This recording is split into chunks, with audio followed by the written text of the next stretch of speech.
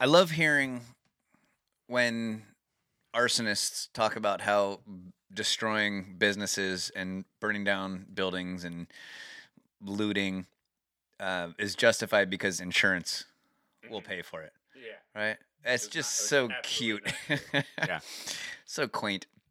Questions from business owners on insurance over looting and property destruction. Top of mind as civil unrest continues across many parts of the country. The insurers bracing for a lot of phone calls, and our Contessa Brewer joins us now with more. Contessa. Morgan, get out those policies because the details matter here. Each policy is different, but let's talk big picture. You've seen the video of burned out cars. The Insurance Information Institute says that damage is covered as long as the owner purchased comprehensive policies. Okay, how about the fires or the smashed doors and windows or graffiti on buildings? The Association of Property Casualty Insurers says damage resulting from riots typically would be covered under property policies. Hip LA boutiques Kitson got looted over the weekend. Owner Fraser Ross estimates he lost $400,000 in merchandise. He says his insurance policy specifically covers looting, but he hasn't been able to get a police report yet, which his insurer, the Hartford, asked for. It's more devastating. You know, coronavirus, you were working with your vendors, the landlords were working with. Here we're now at a level, we boarded our stores up last night in the area. All the retailers did. We got guards, and we had to get guards with weapons. So right now that means customers can't get in to buy. Let's talk about business disruption. The Hartford told us a standard business policy covers the loss of income if the income loss results from physical damage to the premises caused by a riot or civil commotion. Well, how do you prove loss of income if your business has been closed down because of coronavirus? Marsh's property claim practice says insurers will have to be innovative here. Quote, we may have to treat it like a newly formed business to put together a reasonable forecast for what revenue would have been. In every case, you need to report to your insurer ASAP and gather as much documentation. And even if they do pay for it, guess who else pays for it? All of us. Right. Right? And so how do insurance companies account for that? Well, they have to obviously raise rates. Mm-hmm. And those rates are affected, they affect all of us. Mm-hmm. So even if your business wasn't burned down, you're paying higher rates because they have to, insurance companies are in the business of making profits. Anyone that's been in any kind of minor fender bender and made an insurance claim should understand the basics of this. Yes. Yeah. But in California, we have something called... That was the most ludicrous thing I heard during the Summer of Love, of like burning down businesses. More ludicrous than calling that summer the Summer of Love. Yes. Okay, so this is the second most ludicrous thing of the Summer of Love, is the politicians, Lori Lightfoot, Nancy Pelosi, AOC, coming out and saying like those businesses are insured. Like, what are you guys worried about? Like, are you fucking kidding me? Like some guy that owns a liquor store, like where they're just killing it. Your house is insured too. Can we go burn that down? Right. Yeah, dude. Exactly. Yeah. Yeah. Fuck off. So in California, we have an insurance commissioner. Mm-hmm. And one of the things that commissioner does is sets rates for how much a insurance company can actually charge. Which is interesting because this is... we had an episode, this must have been like 6-8 months ago at this point. We're talking about the excess mortality rates. Have we been doing this for that long? We've been doing this for over a year at this point. Wow. And we had a high up in an insurance company talking about excess mortality rates. And remember his main point? He was apolitical. Oh, yes. He was saying like, we are in business to make money. We don't. You know what I mean? If something's not going to make us money, we make adjustments. Like, we always make money. That's what we do. Exactly. Yeah. That's what they're in the business of. And so just much like excess mortality rates, now we have California. So the current California insurance commissioner, which is there any, like... Is there anywhere that the government won't go as far as making a commissioner? Like, is there any industry that doesn't need a commissioner? I mean, there's going to be a lawn mowing commissioner eventually, right? There is no end. The left moves left until it's stopped, right? It just goes and goes and goes until unfortunately it goes that way until some like totalitarian dictator comes in and stops it in if you're looking at history as a guide. Yeah. Right. And hopefully there's another way out of it besides that. But the current California commissioner's name is Ricardo Lara. And he was running against what's the guy's name? This link's not coming up, but he was running against a guy who was a Republican. Lara wins.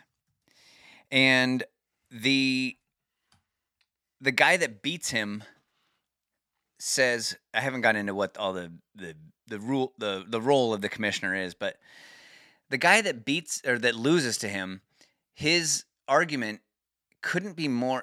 It sounds like it's coming out of another Democrat running for insurance commissioner in California. It's because it is. We're in California. Exactly. And that is the problem. Yeah. I think that there are plenty of people in California that want a solution to all this shit. Yeah. Right? So what the commissioner actually does is he sets a limit on how much insurance companies can actually increase their premiums. Mm-hmm. Okay? And so apparently in California, people are driving worse than they used to be. Uh-huh. Before the pandemic, people are driving worse. Right. Yes. I've seen I mean, this. from my own anecdotal experience walking out the front door, Hashtag free driving. I kind of think they're right Yeah. about that. It does seem like that's But I think the bulk, I think you're right, but I think the bulk of this adjustment is centered around residential homes. okay. So I'm going to get to homes. Okay. Okay, but it's fascinating to me that we know about wildfires, Mm-hmm. right? You cannot get a new almost every It's insurance company in California very difficult to get insured for fire in California. will not give you a new home, a policy for a new home in California. Yeah. Almost every company. So here, listen to this first. State Farm joins AIG, leaving California's homeowners insurance market. Now, your options getting your home covered are even fewer. Should Californians be panicking about this? Definitely don't panic, but pay attention. Amy Bach is the executive director of United Policyholders, an insurance consumer advocate in the state. What's your overall assessment of the insurance market right now? Look, if you talk to people in the suburbs and the rural areas, they'll tell you it's not great. While people in the cities are generally doing fine, she says, people in rural areas have been navigating an insurance crisis for years. There aren't enough insurers willing to take on wildfire risks, so there's not as much competition. What should people be thinking about as we head into another peak fire season this summer as they're trying to get their homes covered? Right. So if you've got coverage, hold on to it. Be a good, responsible homeowner. Clean out the needles from your gutters. By that she means keep up your defensible space around your home and give firefighters the best chance possible at saving your house. The state requires insurance companies to offer discounts to homeowners who take steps to reduce fire hazards, thanks to new regulations passed last year. Looking ahead, The future of California's home insurance market is... It's complicated. And my organization will be here to help consumers with our partners at the Department of Insurance. We all want to fix the problem. So where there's a will, there's a way. I'm bullish on the future of the California property market.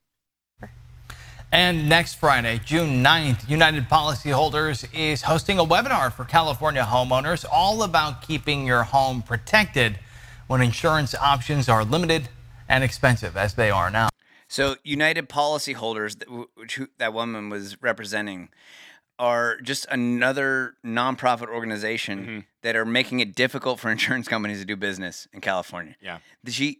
They act like what they're doing is trying to advocate for homeowners so that they can have better policies for these evil corporations.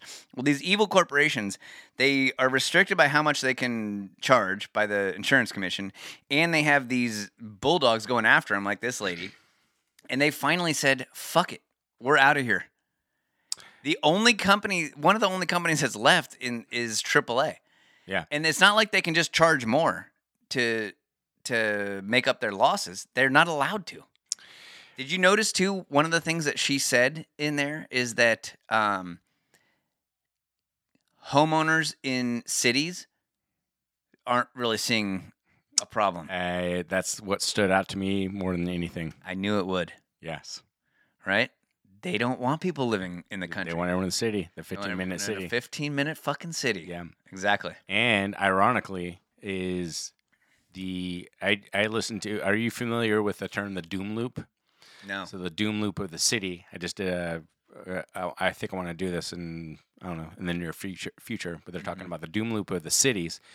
And so let's just talk about San Francisco specifically. This podcast laid out the amount of available. If you go to downtown, we both used to live in San Francisco. Yeah. You go downtown, it was hustling and bustling. It was Yeah. a downtown urban center.